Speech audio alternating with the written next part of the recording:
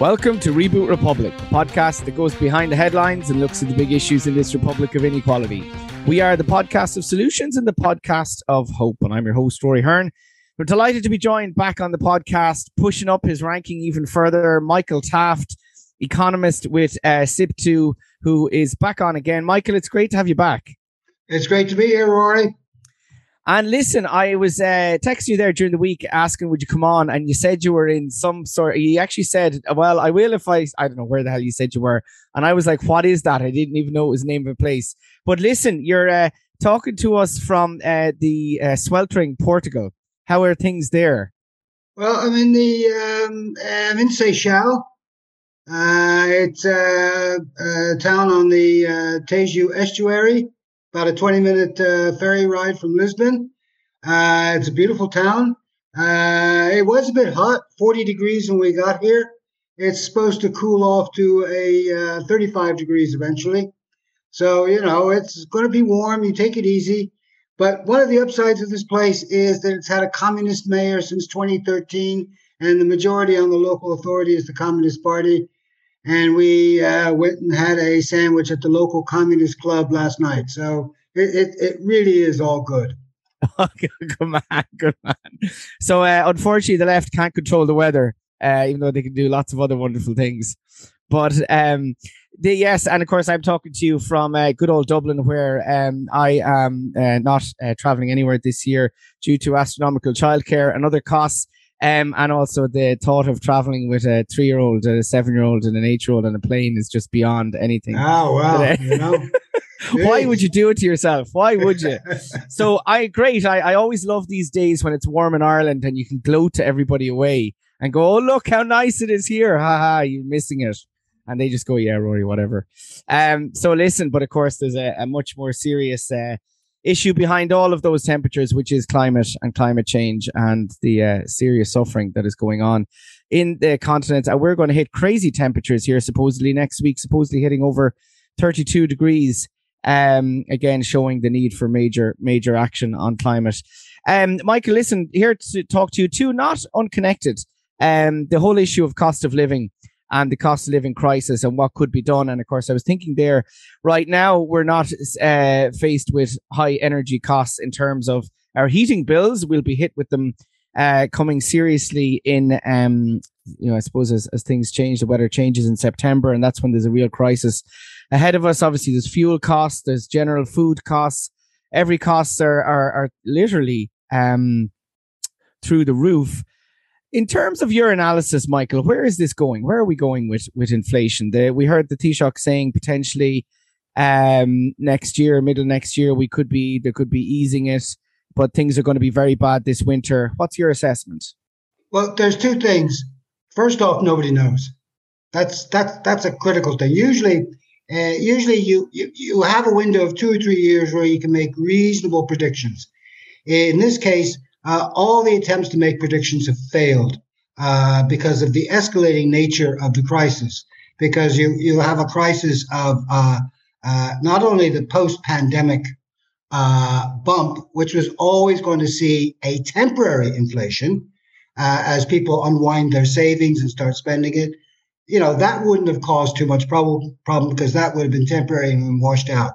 But then the impact of the interruptions in the international supply chains. This is a matter of capacity. There was an underestimation of the capacity to get supply back up to previous levels, and also the continuing impact of COVID. And people will know this just from their own personal experience. If you're trying to get out of Ireland, Aer Lingus is cancelling trips because of COVID. Goods can't move through ports quickly enough because of abstentions, people not being able to go to work because of COVID.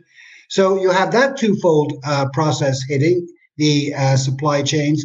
And thirdly, of course, the war in Ukraine and those type of geopolitical concerns. So I think it's safe. The safest bet would be to assume that we are going to be in a relatively high inflationary environment for the next 2 to 3 years. When I say relatively high, it may not be as high now, although it doesn't look like we have actually, hit the maximum. We could see inflation rise over the next couple of months, hit 10%. But, that will ease off, hopefully, next year and the following year. But you still may be faced with inflation rates of 4, 5, 6%, which are well above what happened coming out of the recession and up to the pandemic, where some cases, inflation was zero. So the best thing is to plan for a relatively high inflationary environment and then to mold your policies around that environment. Yeah, this is an unprecedented, we obviously talk a lot here about poverty, about inequality, the housing issue, housing costs, childcare, all sorts of issues, underfunding of public services. But this inflation is an unprecedented cost of living crisis, isn't it? Well, all inflation is different. We had, huge inflation back in the 70s. Our inflation rate was higher than the EU average in the noughties, and from 2000 to 2007. A large part of that, of course, was the pushing up of costs because of housing. Yeah. But we've kind of lived with it. We've had this kind of inflation thing, but there's no doubt this particular type of inflation is unique because there's all sorts of factors coming into it. Now, I thought it was interesting that Jay Powell, who is chair of the U.S. Fed, which is the U.S. Central Bank, Federal Reserve System, made a comment that he said, we now know how little we know about the causes of inflation. Yeah. You ask 5 economists, what's the main cause of inflation? You get 15 different answers. Yeah. It's just that type of phenomenon. Yeah. So I think there's one thing we do know, though we may not be able to assess the impact, is that this is a supply side crisis. It's not a crisis caused by wages. It's not a crisis caused by domestic demand. It is a supply side issue. And what that means is that the inflation is coming from, again, the capacity of certain sectors to provide the goods and services that are needed. Yeah, and of course, it's multi, like, as you say, like, in terms of the inflation, we look at, like, it's food, the basic food, basic things like milk, bread. It is, cost of fuel, cost of petrol, diesel at the pumps. It is energy costs. We've had a rental, inflation going on for years. I said renters are in a cost of survival, not just a cost of living crisis.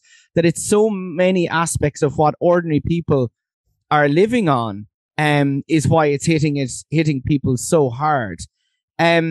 There is also a factor which, many people know, anecdotally, or there's price gouging going on. That, of course, there are inflationary costs, and we know that there is a reality, as you're saying, that there's all these factors like supply, that accessing and be it the petrol station, the hotelier, the restaurant, the shop, Tesco, the food that they're ordering, or the goods that they're ordering, or the products they're ordering are increasing in price on a wholesale basis. But what they're charging customers, there's also profit gouging going on, isn't there? There must be. Or do you think businesses are taking the costs of the increase in inflation? Yeah, there probably is.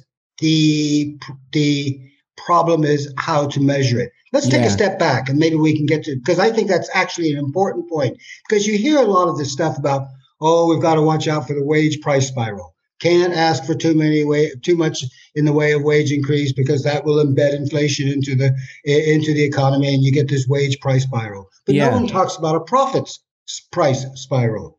Absolutely. So let's take a couple of steps back. First off, on the main impacts of inflation, it really starts with energy. That's where it started. And that drives costs throughout, the economy. If it costs more to for energy inputs into factories or offices or transport, that percolates in through the high food prices, not necessarily causing all of it, but it's energy where it starts. And I'll give you one little simple statistic. In the last year, electricity prices went up by 40% in Ireland. Yeah. In France, they went up by 6%. Oh. And the reason why is very early on, France put in effective price controls on their electricity sector. A number of countries are now introducing energy price controls. Recently, Spain and Portugal have introduced it, quite targeted. In some cases, they're quite targeted, not across the board. But because of their measures, about half of consumers will see a reduction in their electricity and gas bills of 40%. Wow. In Hungary, they introduced price controls earlier this year, and electricity and gas fell by about 20%. Look at Malta. It's really interesting. They told their electricity company, they have the main electricity company, which is state-owned, much like it is here in ESB, but state-owned. They told them to freeze their prices back to 2014 levels. So electricity inflation over the last year in Malta has been zero. And as a consequence, if you take a look going back to France, if you take a look at what's happening with general inflation, they're at about a little over 5%. Okay, that's still very high. That's a long ways away from 8 to 9%. So, while so much of the debate is focused on, how much we can give to households, how much we can cut excise or VAT and all that, maybe we can get into those things. In other words, a kind of a redistributional approach. Yeah. What we actually should be doing is looking at the functioning of the market. It's time that we bring in price controls. Actually, the Taoiseach told the Dáil last year that his department was examining maximum price orders. That's what we called here in Ireland, the maximum price order, which would put a cap on prices. But I've heard nothing since then. So, first off, hit where you can the biggest contributor to inflation, which is energy. And as you said, okay, gas prices, not so much a problem now, but wait till October, November. ESB recently announced gas prices increase of nearly 30%. Yeah. That's not going to impact so much now, but it will have a huge impact. Right now is the time to bring in those price controls. So that's the first thing. But secondly, go ahead. No, I just think on that one, I'm not sure if is the second point related to the price controls on energy and electricity, because I think what you're saying there is very significant, and I didn't know that, and I'm sure many listeners won't either, that these other countries like Malta and France and Hungary are implementing actual controls of prices. I had heard about France maintaining the low level of prices, but if you look at, as you're saying there, electricity and gas, so what would that mean doing in Ireland? Would that mean turning around to our energy suppliers and saying, our electricity suppliers, our gas suppliers, and saying you cannot increase prices anymore, or you must reduce them by 10%, or what would you do? There's a number of ways of going at it. There's not one particular way, and what you want to do is you want to find the most economically efficient way of introducing these controls, knowing that these controls are actually only temporary during the period of this crisis. So they could be called tactical price controls. We're not looking to permanently, though, mind you, I will say this, and you mentioned climate change earlier, as we phase out of fossil fuels and into renewable energies, we cannot assume that the market will automatically supply the renewable energy at the same amount as the withdrawal of fossil fuels. Yeah. In other words, they could up the price. So we could see price volatility for different reasons. We could see price volatility going on for a very long time as we make this long-term transition into renewables. So there might well be an argument for, while only having tactical price controls at this moment to deal with this particular emergency, to maintain the infrastructure and the regulation. Yeah. And it all comes back to treating energy as a public good.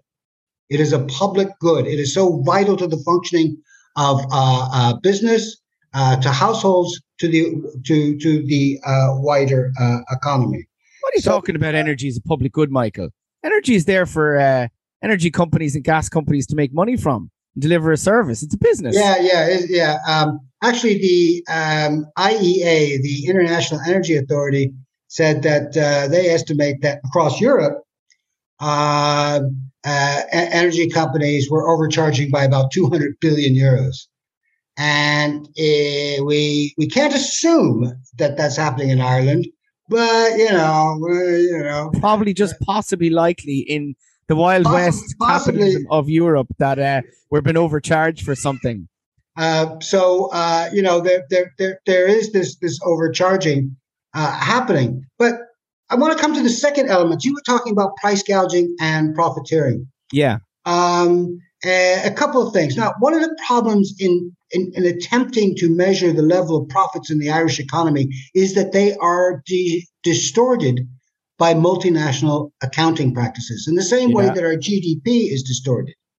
A number of data are distorted. So, I mean, you can look at this profit level in Ireland, and it's way off the charts.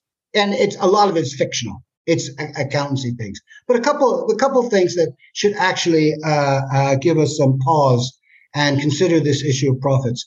In the U.S., the Economic Policy Institute estimated that about 60% of the price increases in the U.S. were from increased profits.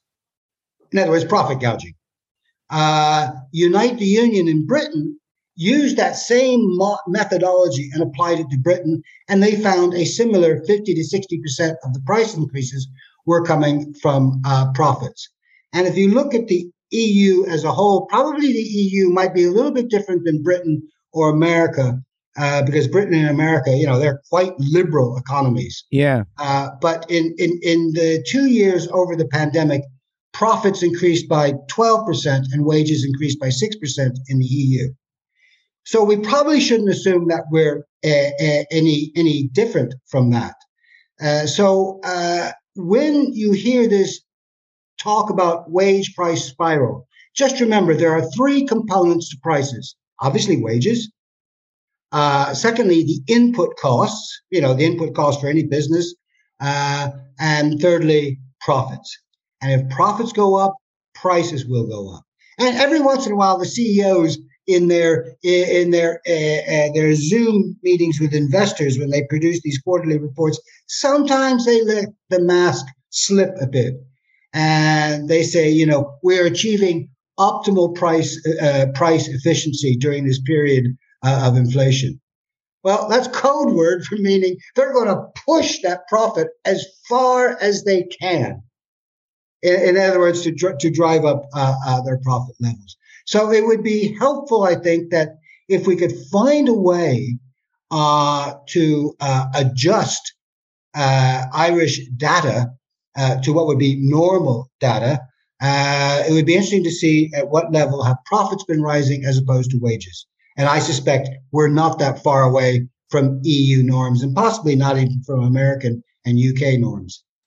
So in terms of actually dealing with this crisis now, Michael, you've set out there, and I think there's a lot of logic to it, and I would agree that we need price controls on energy costs, gas, electricity.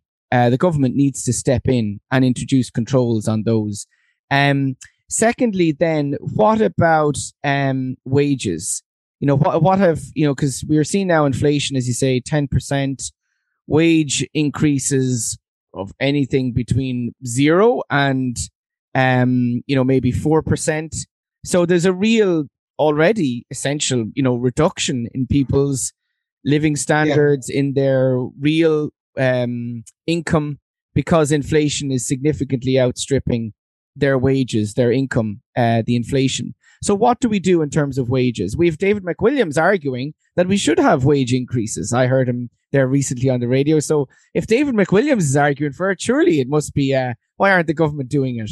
Oh, yeah. Well, if David Mack is, leading the proletariat counterattack, let's fall in behind him, good stuff. Well, actually, one of the chief economists at the IMF, when asked this question about wage price spiral, she said, nah, they didn't see it. And even if wages did rise, it would just mean less profits. So if you have a period of profit gouging, wage increases would actually lower the profits and not impact on price at all. There's no evidence that wage increases will feed into this. To give you an idea, if wages were raised or if wages were cut, it wouldn't make a bit of difference to the cost of energy, which is set at international levels. You're not going to produce more oil or more gas because you've cut wages here. Yeah. It doesn't matter whether you raise wages or cut wages. It's not going to impact on the cost of fertilizer, which is tied to petrol, tied to energy. The cost of steel, which has gone through the roof and would impact on building costs, or shipping costs, which obviously as an exporting nation impacts us, significantly. Shipping costs are like 8-9 times the level they were pre-pandemic. Increasing or cutting wages will have no impact on those inputs. But two things. One, again, the Taoiseach, probably in one of his more unguarded moments, going a little bit off script, he did say earlier this year that wages are part of the solution. He's correct. They are one part, and they're part of the solution. So what the government can do is, when the budget is announced in early September, and they claim they're going to bring forward increased social protection payments, probably to the beginning of October, they should also increase the minimum wage to compensate for what's happened during this year, and make a significant increase in the minimum wage next year. Germany is increasing their minimum wage from €9.82 an hour to €12, and they're doing that in 1 year. If we were to increase our minimum wage to €12, we'd actually be starting off from a higher base, so it wouldn't have as much impact. But what it would do is, it doesn't just impact on people on the minimum wage, it impacts on hundreds of thousands that are above. And the great thing about giving people on lower incomes, whether they're on fixed incomes, on social protection, or on low pay, is if you give them support, they will in turn go and spend that money in the economy, which means that we will be able to sustain consumer spending, which could likely take a hit as people become more nervous about spending, understandably. Households start to save again. We've seen evidence of that. And that would impact negatively on especially domestic SMEs and their employees. So we can do a number of things with wages, starting with actually increasing the wage floor. When you increase the wage floor, everybody above that goes up. So that would certainly be a significant and helpful intervention by the government. And just in terms of then the wider economy and wages, what do you think should happen in terms of, basically, is this a key aspect that we should have wage increases across the board? We should have wages increases across the board, and there's a really good way to facilitate that. And that's by giving power to workers in the workplace to do just that, by giving them the right to collective bargaining. Workers in other countries have that right. It's not about the state setting wages, in this manufacturing company or in this transport company or in this construction company. Have confidence that workers themselves can do that. Give them the tools to drive up their wages, notably the right to collective bargaining. That was sure, Michael. Anybody in Ireland in any workplace can go join a union if they want. Yes, they can join a union if they want, but the employer doesn't have to recognize the fact that they're in the union. The employer does not have to recognize the trade union as the agent of the workers in that workplace. They are not required to engage with them. They are not required to negotiate in good faith. None of that. So yeah, I can join a union. But that doesn't mean that it's going to automatically mean that I have collective bargaining rights. I'm just throwing it back to you what they would say. Of course, I know that I'm saying it. Okay, yeah, you'd be a bit mischievous there. Anyway, it explains the point. Everyone has constitutional rights.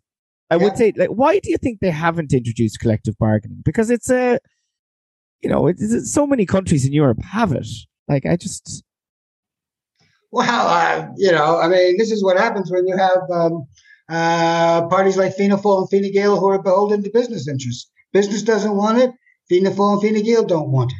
Now, there is a high-level committee currently active, and I think they will be reporting soon on new measures under collective bargaining. And I know, this is involving ICTU, IBEC, and the government. So we'll see what comes out of that. But I think that at the end of the day, the right to collective bargaining is an issue of political economy and must be addressed in a political way. It will be very difficult to negotiate a new regime out of the current structure. But as to why we don't have it, well, why don't we have free healthcare? Why don't we have fully free education? Why don't we have strong public services? Why don't we have, public housing that provides not only just for people who don't have work, but also people in work, a strong public housing sector to reduce rents? It all comes back to politics. It does, absolutely. And the continued pursuit of neoliberal politics and free market politics and the ideology of the market. And of course, that's been the point that, this cost of living crisis, why it hits. And I kind of, I haven't seen it raised too much in the debate, is that Ireland is disproportionately impacted by the cost of living crisis, by the energy costs, than other European countries, because we are so reliant on the market provision. And we've discussed this so many times, Michael, the market provision, things like childcare. We face highest childcare costs in Europe. Healthcare, similarly, much higher costs of healthcare. Even within education, we face much higher costs. God, I can tell you, with 3 kids going to school, it's, books, contributions, all these different costs. Even healthcare, like in terms of when your child turns 7, you're no longer entitled to, GP care. It's, anything happens at all, it's cost. Then you've got transport costs. We look at I was looking actually for my new book, which is coming out. This is my first official announcement of it in September. It's called, Michael, you get the big reveal.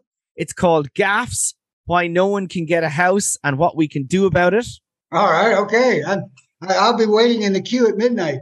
Good man. You and I hope that, well, you won't, you can actually pre-order it, Michael. Okay. Yeah, but I like the whole ritual of standing outside the bookshop, whether it's Tolkien or Harry Potter or Rory Hearn, That's the way. But that we actually, our housing, because of the poor standard of our housing, we have our energy consumption in our homes is significantly higher than the EU average. Yeah. So therefore, another example, that the energy costs, which are, as you were pointing out, disproportionately hitting us here, people are consuming more energy, which means they have to pay more, not just in terms of the actual price per unit, but the overall consumption level of it as well. But the other point, the wider point is that, we don't have, and housing, the most obvious one, we're paying the highest rents in Europe. And so this cost of living crisis is particularly, I would argue, is probably the worst in Europe, in Ireland. Yeah, I suppose, already the central bank has published data on whatever about kind of the average inflation rate, say of 8% or whatever it might be across the economy. It's going to be 9-10%, possibly higher for those on lower incomes. Yeah. And that's a function, of course, that they spend more, say on energy as a proportion of their income. And a part of that is they need to consume more energy to maintain a warm house. Or in many cases, they don't. They turn off the heater. Yeah. They turn off the heat and go around in blankets and sweaters. And people do. People are doing that. I will be doing that this winter. But that comes back to this thing about, you were talking about, the way we do economics. And I'm not talking just about economics, but the way we do economics. Because you can do economics in a different way and you can measure it a different way. But even the EU Commission gave its frustration, and when there was some analysis they did of housing across Europe. But they said that our current models do not factor in the benefit of lower consumption of energy going out over 3 or 4 decades. As you know, Rory, when a local authority or a developer builds a house, there's a depreciation of that, say, over 50 years. Exactly, because how long does it take to repay that over 50 years? So with the local authority, they get rents in for 50 years, and this is, the depreciation of that, maintenance cost, the value of it, and they try to measure that in 50 years. But what they don't do, sometimes they don't do that very well. Although the Department of Finance did use those kind of calculations to show that it was far more cost effective to build, local authority homes and rent it out rather than go through the housing assistance payment. But what they also don't do is what happens if you build those new homes or refurbish those homes to the highest possible energy standard. You should also factor in the energy consumption in that home as well. Because if you have a home that's just, we have an old home, we've got to get it retrofitted, it's very low in terms of its energy efficiency.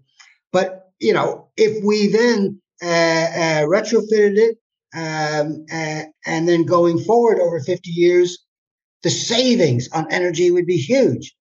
So we've got to have an economics that factors in not just the standard type of, well, this is how much it costs, and this is how much we'll have to pay, and this is how much taxes we have to raise. We have to factor in a whole number of things, such as energy consumption, standard of living, illnesses reduced in the house because it's a better household. And yes, I'm sorry, people's life quality matters. And even though some economists are trying to do it with this kind of, well-being kind of economic study and all that, it's still early days. But damn it all, if the goal of economics is not to raise the quality of life of people in society, then economics has no goal outside of just, it's everyone for themselves. Yeah, no, and there is an increased move within economics to, as you say, look at the issue of well-being and well-being indicators and extend out beyond GDP and measures of that. But just one final one, because I'm going to have you back very soon again because of this issue of cost of living, and we're going to be in the run-up to the budget, which is moved early, and there is a real need to identify solutions. And I think your call for the price controls on electricity and gas is really, really significant and important. And particularly will be more so, but what we can actually do. But a last one, because I actually think a solution and proposal that I've been making for quite a while, and we myself and yourself have discussed this idea over and back since I was thinking, actually, I was speaking at a Raise the Roof meeting in Maynooth last week, and I was looking back at the last time I spoke at a trade union supported meeting. Well, not the last time, but one of the first times around the housing crisis. But do you remember, Michael, we organized, I was involved in organizing and SIPTU supported the conference in Liberty Hall in 2015. Yes. 7 years ago, around the housing crisis as we saw it then, and, the rising homelessness but anyway, one of the ideas that we have been discussing is the question of a state construction company, a state development housing company. And it's something that I've been promoting. And I would have thought that actually the inflation and the rising cost of materials in construction, because we're seeing now, the talk and actually happening, the builders pausing developments because they're unsure in terms of economic uncertainty, and the housing shortage actually going to become even worse. And we're also seeing horrendous, I write about it in the Irish Examiner today, atrocious figures in terms of social housing delivery, like really, really, really poor, way, way less than any of the targets that government is setting. That if you had a state construction company, number one, you would have your construction workers in place, so you wouldn't be trying to facing this whole issue of shortage, and we could hire them. That would actually provide an element of control on wages, because you would be providing proper contracts, proper wages, but also you would be guaranteeing your capacity to deliver it. You would also have this economy of scale to purchase on wholesale markets. And you would also know what the hell it costs to build and not be relying on the private sector. But most importantly, you would have a capacity. So when now we're seeing the market deciding now, well, actually, it's not really profitable for us potentially to build. We find it more difficult to raise finance. We're going to see even worse supply. That this is the time now for a state construction company. But on Twitter, I am annihilated by what I think is largely probably right-wing trolls. But lots of people going, oh my God, look at the HSC, look at the public sector. Can you imagine if you had a public construction company? The world would end. The world wouldn't. Would it? Yeah. Well, luckily, not even Cohen and Gale bought into those nonsensical arguments. They were accused of being Marxist when they set up the ESB. And we saw what the ESB did. Yeah. The ESB was the foundation of the modern economy in Ireland. Before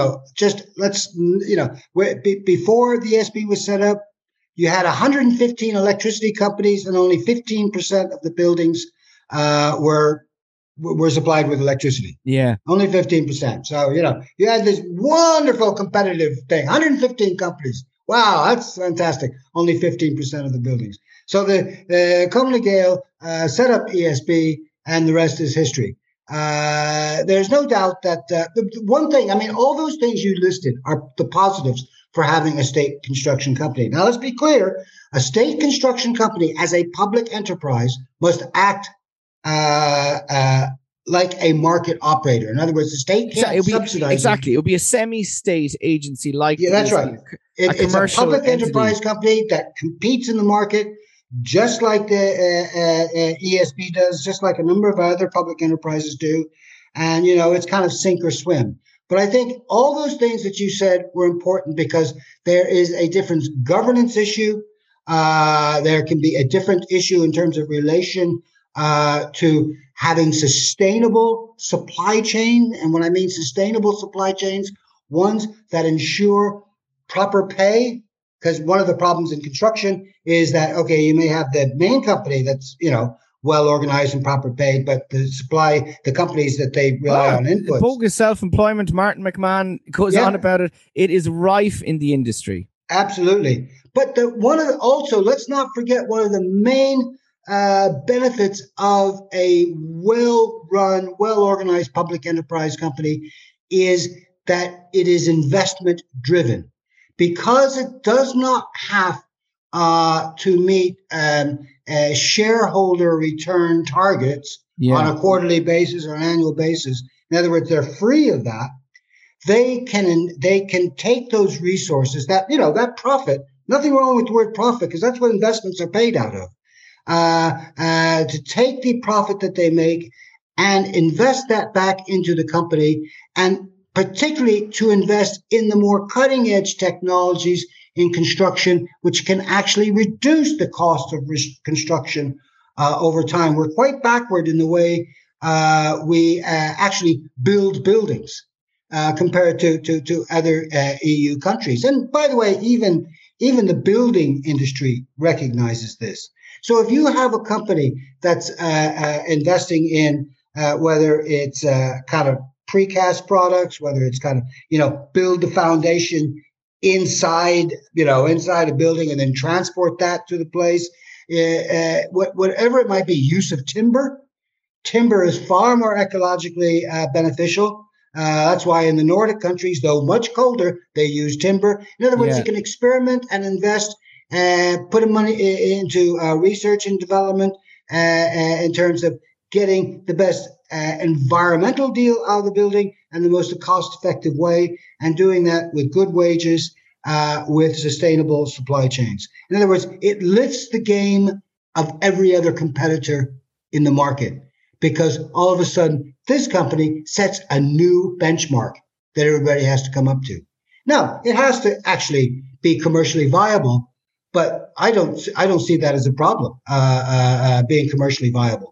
Because absolutely one of the things is you don't have to satisfy shareholder demands. That you are just committed to your company, reinvesting in it, research and design, and a governance structure that actually is inclusive of the workers rather than continually pushing them away and treating them as some kind of enemy within.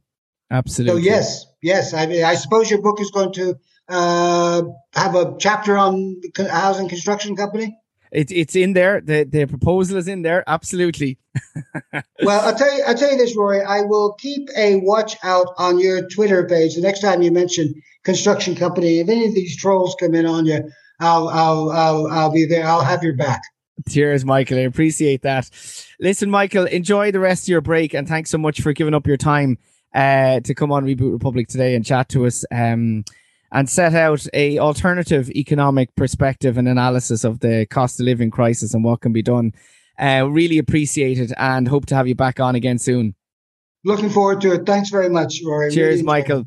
Michael Taft there, economist with SIPTU, and always great insights and analysis.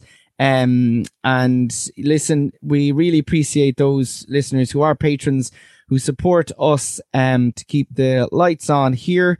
We know it's a really hard time for so many of you out there. But if you can cover the price of a coffee, go over to patreon.com, patreon.com/Tortoise Shack, and become a patron of Reboot Republic. Help us to keep this podcast going. It does cost to produce, produced by Tony Groves.